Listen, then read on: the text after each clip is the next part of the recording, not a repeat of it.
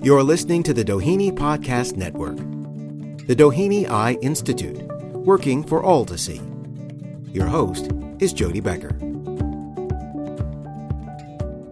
In this episode of the Doheny Podcast, I'm pleased to bring you the story of a patient and her Doheny doctor, and they will both join me.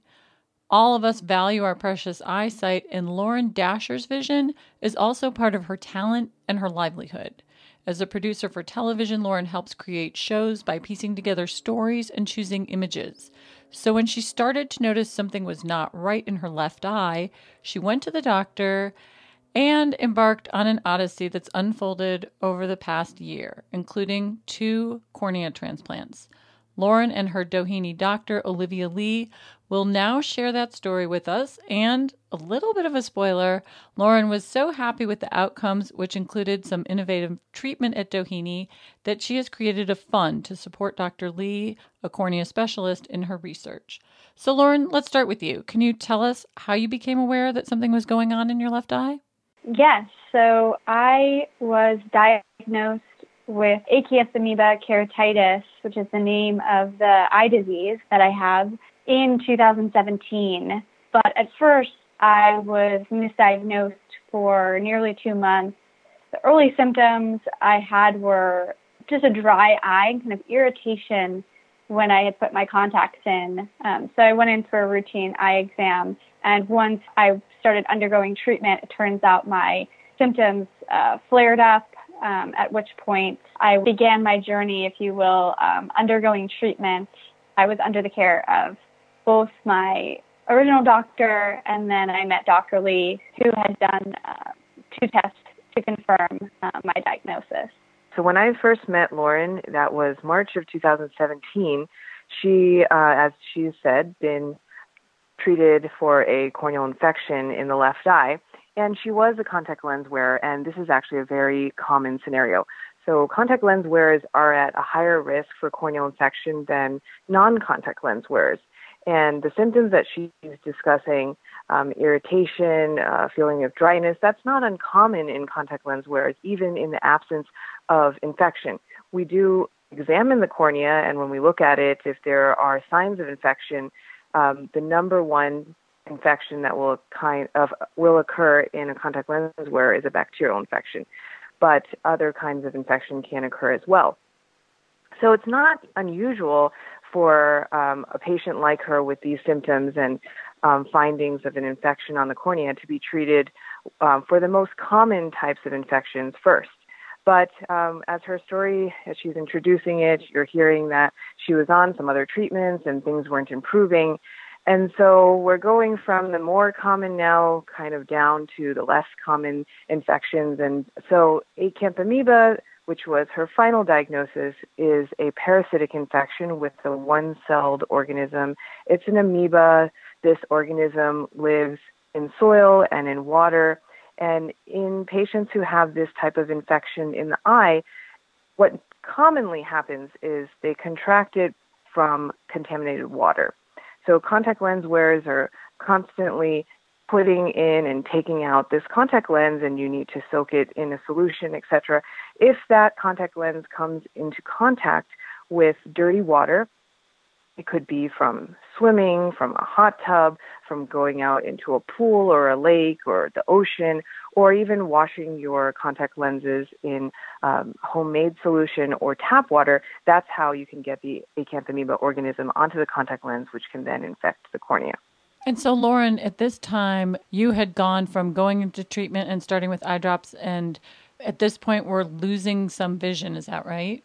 The early symptoms of dryness and discomfort with my contact lenses, once I had started treatment for infection, that's really when my eye started showing, I think, more typical symptoms of acanthamoeba. So my eye became very red, irritated, my eyelid would swell, and I had extreme light sensitivity, and my eye would essentially tear at the sensation of receiving light and just trying to work normally, essentially. So, yeah, that was kind of the progression in the early phases. And then as I started treatment with compounded medications. These are specialty drops that are formulated in a clean lab to treat acanthamoeba and happen to be just extremely toxic. They kind of exacerbate the symptoms that also coincide with the disease, and they also cause scarring to the cornea as well as the infiltrates of the disease itself. Both kind of are like a perfect storm, I guess I would describe it as, for creating difficulties with vision and then ultimately leading to blindness. So things were becoming increasingly complicated. Your vision was worsening, and then you had a new doctor and a new diagnosis. So what did the path ahead start looking like after your first consultation with Dr. Lee? After meeting with Dr. Lee, she actually worked in consultation with another doctor who was the lead on my case at the time. So after a few months of treatment, the infection progressed, and due to both the disease and the treatment itself, the cornea was thinning to the point where I was at risk for my cornea to rupture, at which point my doctor had decided a corneal transplant was the next best step to take in my course of treatment. Dr. Lee, can you explain that? The treatment for acanthamoeba, we start with eye drops. And as Lauren has said, these eye drops are not easily available. You have to get them from a special pharmacy. They are very toxic because this organism is very, very difficult to kill. And in her case, as with many other patients, it's a really fine balance when you treat these patients between trying to kill the organism and trying to control the toxicity to healthy tissue. And also, as the organism is dying, the patient's immune system is reacting to those dying organisms. So it's like a really difficult seesaw balancing act that you have to play. And in her case, that balance was so difficult to strike that as we're treating the infection, even though the confocal microscopy that was done during the time was showing that the organisms, we were seeing less of the organisms, we're seeing a lot of inflammation. And as she said, the cornea was starting to thin. So the cornea, for everyone, some background information, is the thin, clear covering in front of the colored part of your eye. When you put a contact lens on, you're putting it on the cornea. The normal cornea is about 0.5 millimeter in thickness, so it's thin to begin with. And when you have an infection of any kind, it is potentially dangerous because you can lose thickness of the cornea. And at a certain point, when you're too thin, it's just dangerous because, as Lauren said, you could actually rupture your cornea. If you have a frank hole in the cornea, that's called a corneal perforation. And think of it like the eye is a water balloon. If you have a hole in the water balloon, then there's potential for the inner contents of the eye to come out of that hole. That is an emergency. So we consider a perforation of the cornea an emergent issue that requires urgent surgery. So in her case, that decision had been made by her doctor, and that is why she had her first corneal transplant. So there was complexity in this case, and also, as you said, Dr. Lee, a balancing act. Can you talk about your ideas for a path forward? At this point, Lauren would visit us periodically, mostly to get confocal microscopies done to monitor her progress.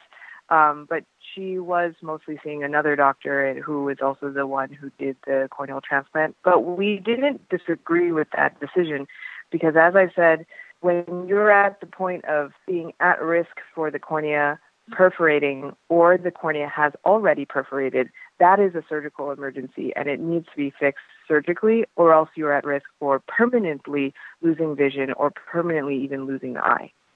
So you're monitoring, and what happens next? I think Lauren can tell you what happened next, and then I'll interject. Yeah, so after I received a corneal transplant, my eye actually did heal pretty rapidly, but within about a month's time, I had what was believed to be either a rejection of the cornea or signs of rejection that, looking back, was actually just the beginning stages of the acanthamoeba forming again in the new cornea. so all of the symptoms returned. I was continuing treatments with the toxic eye drops and lost my vision again. And my case quickly, within a few months' time, became very complicated, at which point I was transferred into Dr. Lee's care full-time. Wow. Okay. So as you said, you were recovering well, and then things took a turn and you came back to Dr. Lee's care. So can you talk about the consultation at that intersection, Dr. Lee? We brought her in, did a scan, and we could unfortunately see the organisms in the brand new cornea. So that told us right away which direction to go. So after that, I said, we got to just treat this as aggressively as we possibly can. So Lauren has already told you how horrible it is to take these really toxic eye drops, but that's what we had to do to get rid of the infection. So we gave her a lot more of these eye drops, and we also started a new oral medication. And actually, Lauren is the one who educated me about that. And maybe, Lauren, you want to talk a little bit about the Impavito, and then I can explain also. Sure. So at this point, I had had one transplant and was on, all of the medications known to be effective for the treatment of acanthamoeba. And in doing some research and actively being a part of a social media group for people suffering with acanthamoeba keratitis, I had connected with this group, and in getting some information and kind of digging a little bit deeper, I found out about Impavito. It's a drug that got orphan drug approval by the FDA for the treatment of AK. And so I was in touch with a few people who had tried the drug and experienced some positive results. In fact, saying that it really kind of turned their case around. And in addition to the drops, was just another way to go about fighting the disease. And so I had brought the drug information to Dr. Lee and spoke to her a little bit about it. And thankfully, she was open to trying it, even though, she hadn't had experience treating patients with it thus far. Right. So I was just going to say that I think a lot of listeners might be interested in the self-advocacy piece. And also, Dr. Lee, if you can explain a little bit what the orphan drug status is. So as Lauren has said, she's part of this Facebook group. And I actually, until that point, did not know there were Facebook groups for diseases. And she actually is so involved in her own care. She knows, I think, just as much about her disease as I do. And so when she told me about this new medication that had just received this FDA approval for the treatment of acanthamoeba, I was really interested. And I did a literature search, and there's no publications on the efficacy of this medication for this particular indication. But as she said, this medication does have an FDA orphan drug designation for AK. So what that means is that this drug is approved for something else. It is approved for the treatment of leishmaniasis, which is not what Lauren has. It's a tropical disease that has spread by sandflies, and it's a different kind of amoeba, different kind of parasite, and that's not what she has. But that medication also has the ability to kill the acanthamoeba organism. So the FDA has allowed this medication to be used for the treatment of acanthamoeba without having specific data on its efficacy because of the Orphan Drug Act. So acanthamoeba is a very rare condition, and so because of that, there is this orphan drug status that a medication can achieve if they want to treat a very rare condition. And she has already told you. We're not even at the end of her story, and she's already gone through this roller coaster ride. And I'm already trying to treat it with as much aggressive therapy as possible. But all I have are the drops. And she's on multiple eye drops at this point.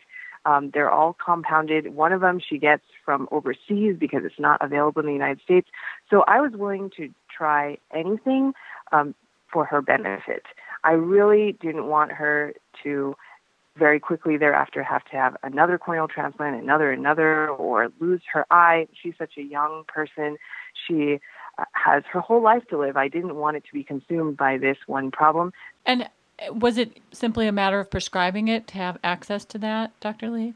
Well, I'll say on my side, I just prescribed it. And then from there, it wasn't necessarily easy to get it. Again, Lauren is very proactive, and I don't have many patients who are even half as proactive as she is. So she's been in contact with the manufacturer, and she knows exactly where to get the medication. And we've called her to help other patients try to get the medication as well. So maybe awesome. Lauren can tell you about that part. So, like I said earlier, the Impavito drug, I found out about this from other patients with AK who, like myself, had been undergoing treatment for, over 6 months, going on closer to a year, on the drops and various topical medications and other oral medications as well, with no kind of end in sight, I guess you can say.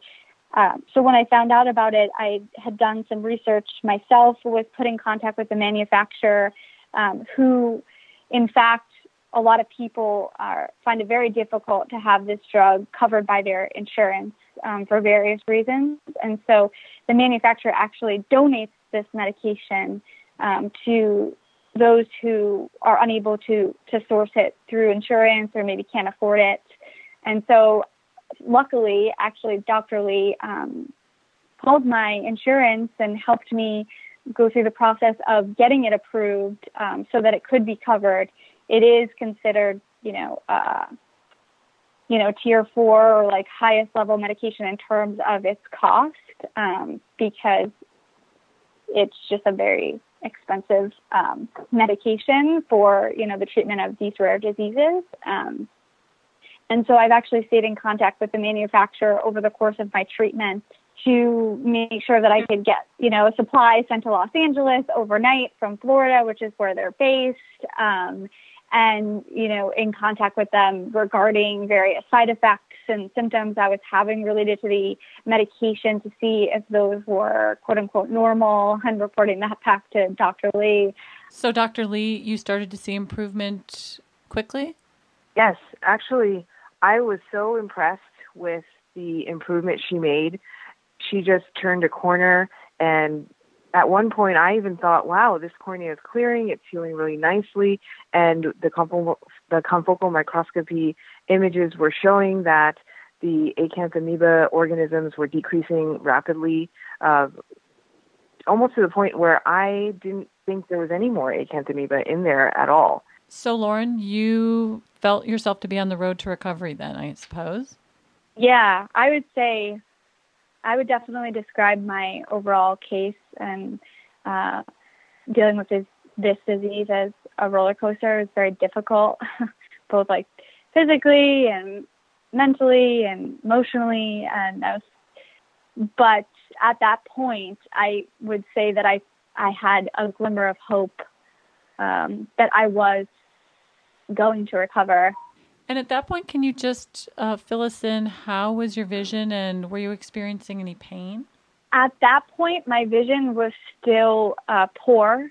The blindness is kind of twofold with AK, meaning the drops and the treatment often cause scarring of the cornea, and so the scarring could also impede your vision. But in addition, the actual infiltrate or AK, how it looks on the cornea, it's actually like a white ring, and that was kind of sitting in the middle of my eye, so that also affects your vision. So unfortunately, that hadn't improved, but I was starting to feel better.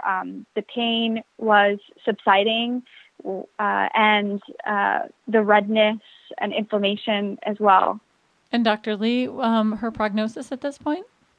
I was so thrilled at that point that I was thinking, wow, I have to start this medication for all my patients with acanthamoeba, and we should start it soon. And especially looking at how much better she felt and the confocal microscope images that we were getting, it was undeniable that the amount of organism that used to be there, and then after the treatment, how I don't think we saw any. I really thought there were no acanthamoeba organisms at all. And so at that point, I thought this is a miracle drug. Unfortunately, that feeling didn't persist and last until now, because we did hit a little bit of a complication, and maybe Lauren can tell you how that presented. In retrospect, both of us have learned a lot about this medication, and so while it is great at killing the organism, we did learn something from this next part of the story. Yeah, so after about a month of being on Impavito, showing signs of improvement, I was also experiencing a lot of side effects, particularly GI problems, like just general fatigue, but also like vomiting and, really not feeling just extremely sick. And so at the time, this was around the holidays, and we had decided to take a break from the medication to see if that helped at all with the symptoms I was experiencing with side effects. And so roughly 1 week of being off the medication, I had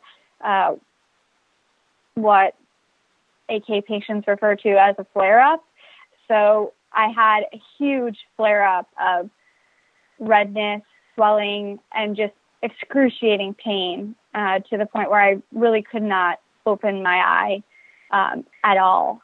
I had both pain inside the eye and nerve pain in my head alongside my eye. And it felt like an overnight change or shift right when I was starting to feel better. Okay, so how did treatment continue at this juncture, Dr. Lee?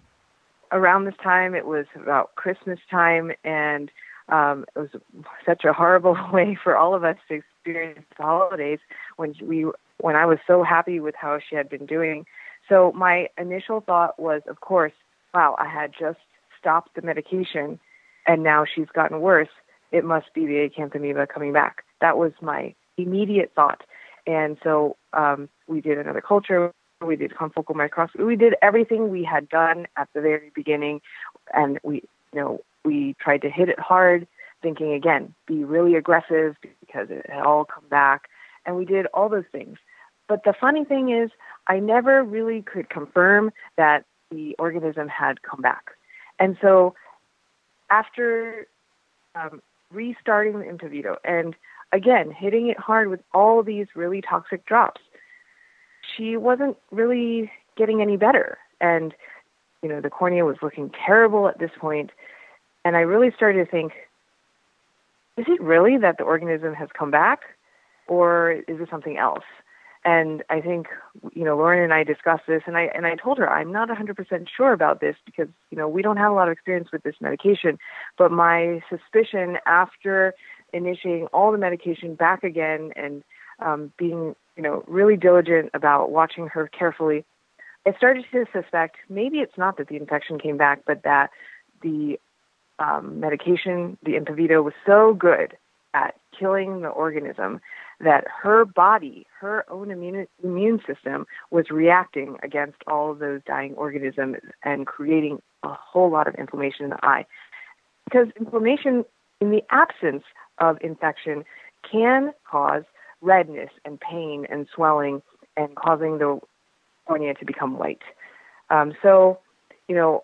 Lauren and I kind of took a leap of faith, and I actually gave her oral steroids, which I think would be considered kind of controversial. But, luckily I kind of went with my instincts, thinking I put all the pieces together, and it just didn't really make any sense. Particularly the confocal microscopy images didn't confirm that the infection had come back.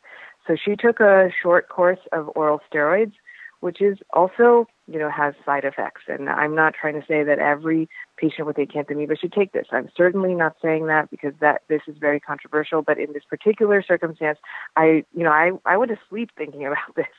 And so we tried it very, very cautiously. And she was in my office all the time. And it did calm things down. And I think what we have learned is that this medication, the Impovito, is so good at killing the organism that the patient themselves will then react to the dying organism. And that doesn't mean that the infection has come back. So ultimately, the cornea was not rejected. Is that also what you're telling us? Well, by that point, I didn't really care whether the cornea was clear or not clear. So if it was I guess you could call it that, but in the sense of a corneal rejection, we're talking about the immune system is reacting simply to the fact that the cornea doesn't belong to that patient. But,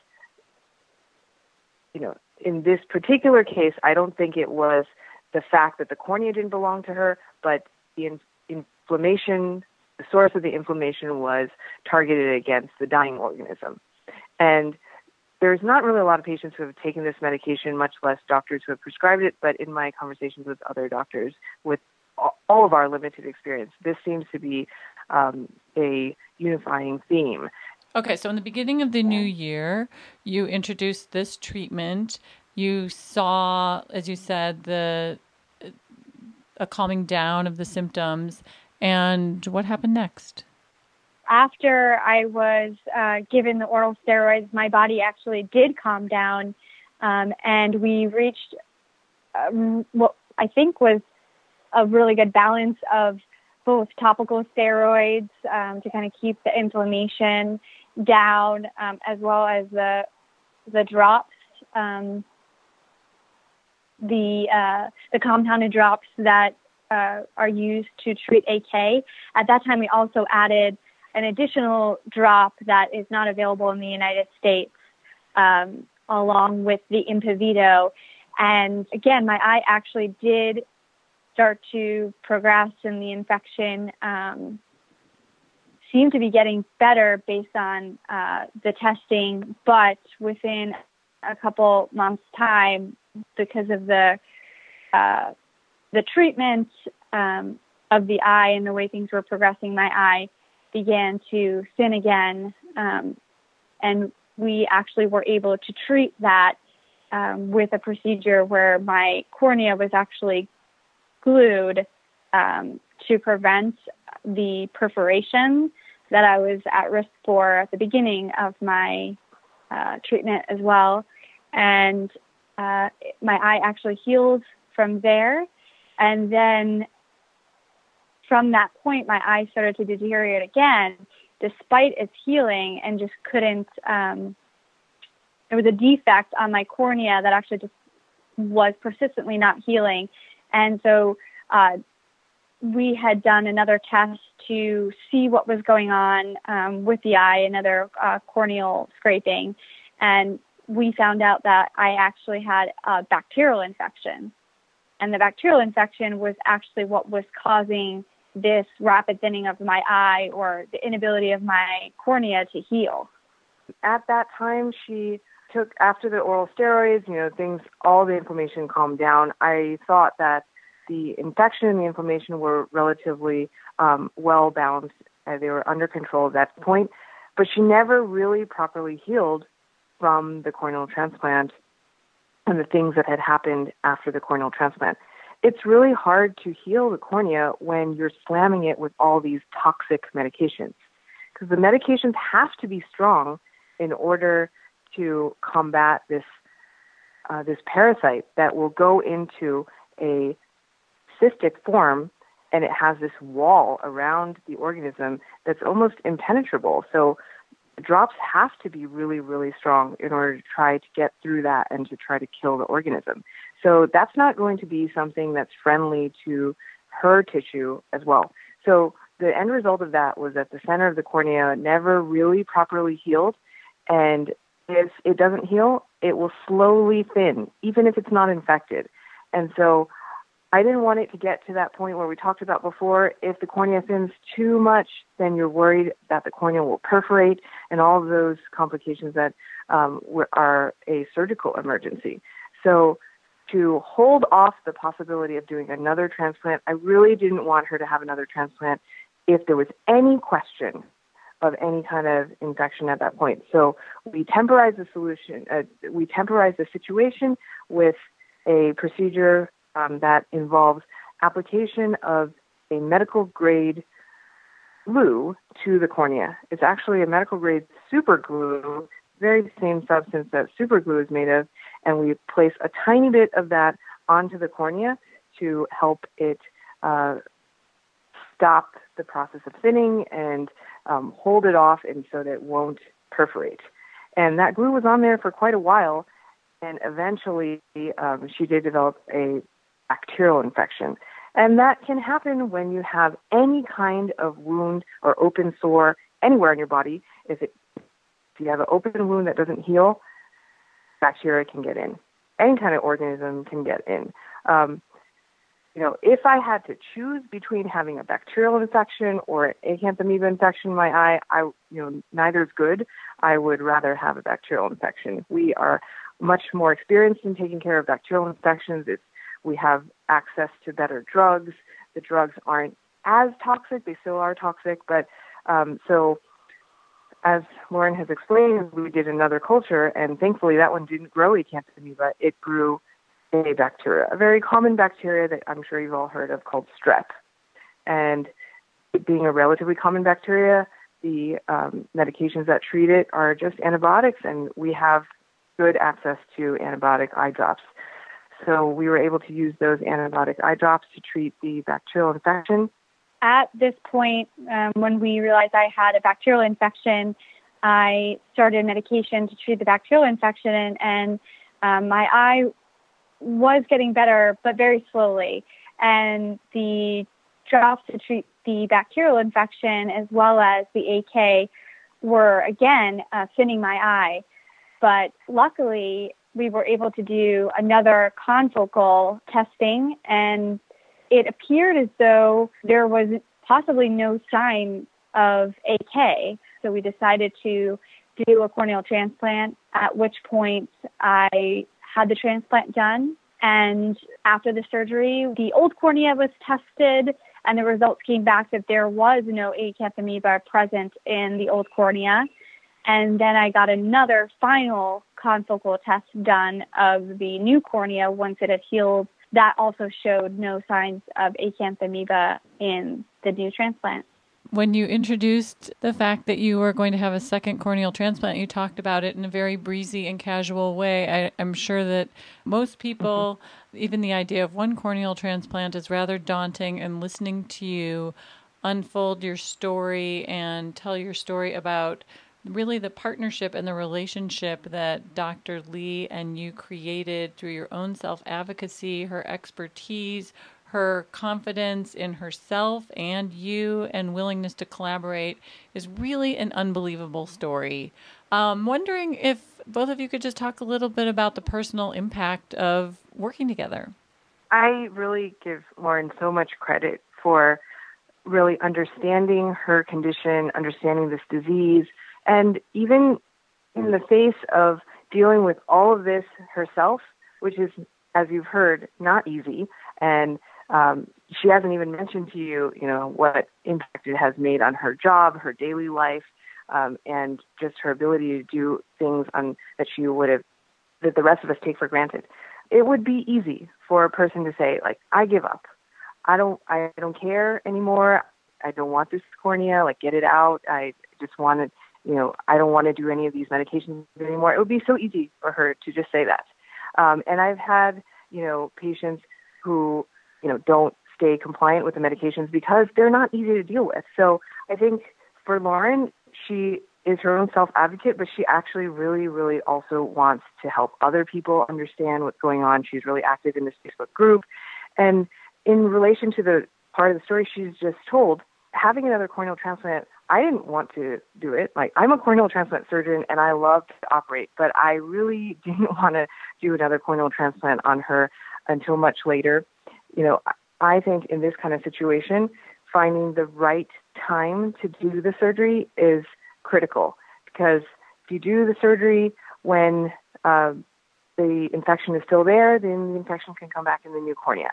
if you wait too long and the cornea already perforates, then what if the patient has some terrible complication and loses the vision before you get the chance to go to the operating room? It's such a fine balance. And so Lauren and I talked about this over and over again. And I tried to proceed as cautiously as possible with her. And so I was constantly asking her to come back to the office. And sometimes we would meet 2 times a week. And so, that's a lot for a person to see a doctor twice a week. That for this many months, it's a lot to ask for. And she's dealt with it so wonderfully. And I think every patient's dream is to have a doctor who treats her with the kind of caution and care that she would treat herself. Lauren, can you talk a little bit about the personal side, sort of the impact on you throughout this whole roller coaster work-wise and, as you said, taxing not only physically but also emotionally?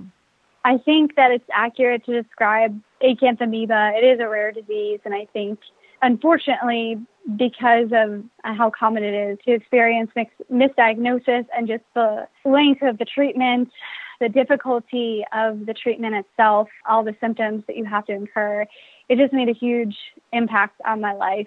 Unfortunately, it made it just impossible to be able to live life normally. I lost the vision in my left eye kind of drastically without knowing that that was something that I would experience. And in addition to that, just, chronic pain, fatigue, the side effects of both the disease and the treatment itself, just very debilitating. The biggest factor in keeping me hopeful and going is that there is the capability to have corneal transplants, to have a doctor like Dr. Lee, who is extremely caring and has always treated my case as a collaboration. I always felt like I could ask any of the questions that I needed to ask, get all the information I needed to, make informed decisions, and I could advocate for myself. In fact, she encouraged it. So I think that made a big difference for me to feel like I was a part of my health care, particularly because it's so rare and there are so little both doctors and patients dealing with this infection, very little information out in the world. Like many people, you were inspired to search for answers, even in your own time. And as you have experienced your treatment, you were also inspired to help other people. Can you talk a little bit about your support of Dr. Lee's research? Actually, in conjunction with Rare Disease Day, which is the last day in February every year, I had spoke to Dr. Lee about her work in acanthamoeba and research and, what I could do to participate beyond my own care to ensure that there was more information out there or, what can I do? And at the time, the confocal testing, which is a research tool used for acanthamoeba, but also other corneal diseases, was in need for funding to continue to use that tool for research for myself and other acanthamoeba patients and other patients. I decided to work with Dr. Lee to create a research fund to support the confocal testing. I shared that with my family and friends, along with my story about contracting AK and what it was about, to spread awareness so that people understood more about the disease, that it even existed, how what the symptoms were, and then in addition shared that research fund, which did yield a great amount of support that was able to help both my case and continuing my ability to get the testing done, as well as many others at the Doheny Eye Institute. So I think it's safe to say, Lauren, that it's not just a good outcome for you, but through your generosity and your determination, you've actually helped a team of doctors think about how to use a diagnostic tool that they had to help other people and study the course of the same disease that you have. And I can't really think of a more interesting and collaborative tale of a patient and a doctor. Thank you both so much for sharing the story. You're welcome. It's a pleasure to be with you today, Sharon. But really the pleasure for me is to have been able to be a part of this story and that the story ended happily. And for all of you to hear from the patient side, because I've done this podcast before and I know a lot of my colleagues do it. And there's, we have a lot of medical information to share with you all, but I'm so glad you get to hear something from the patient's perspective.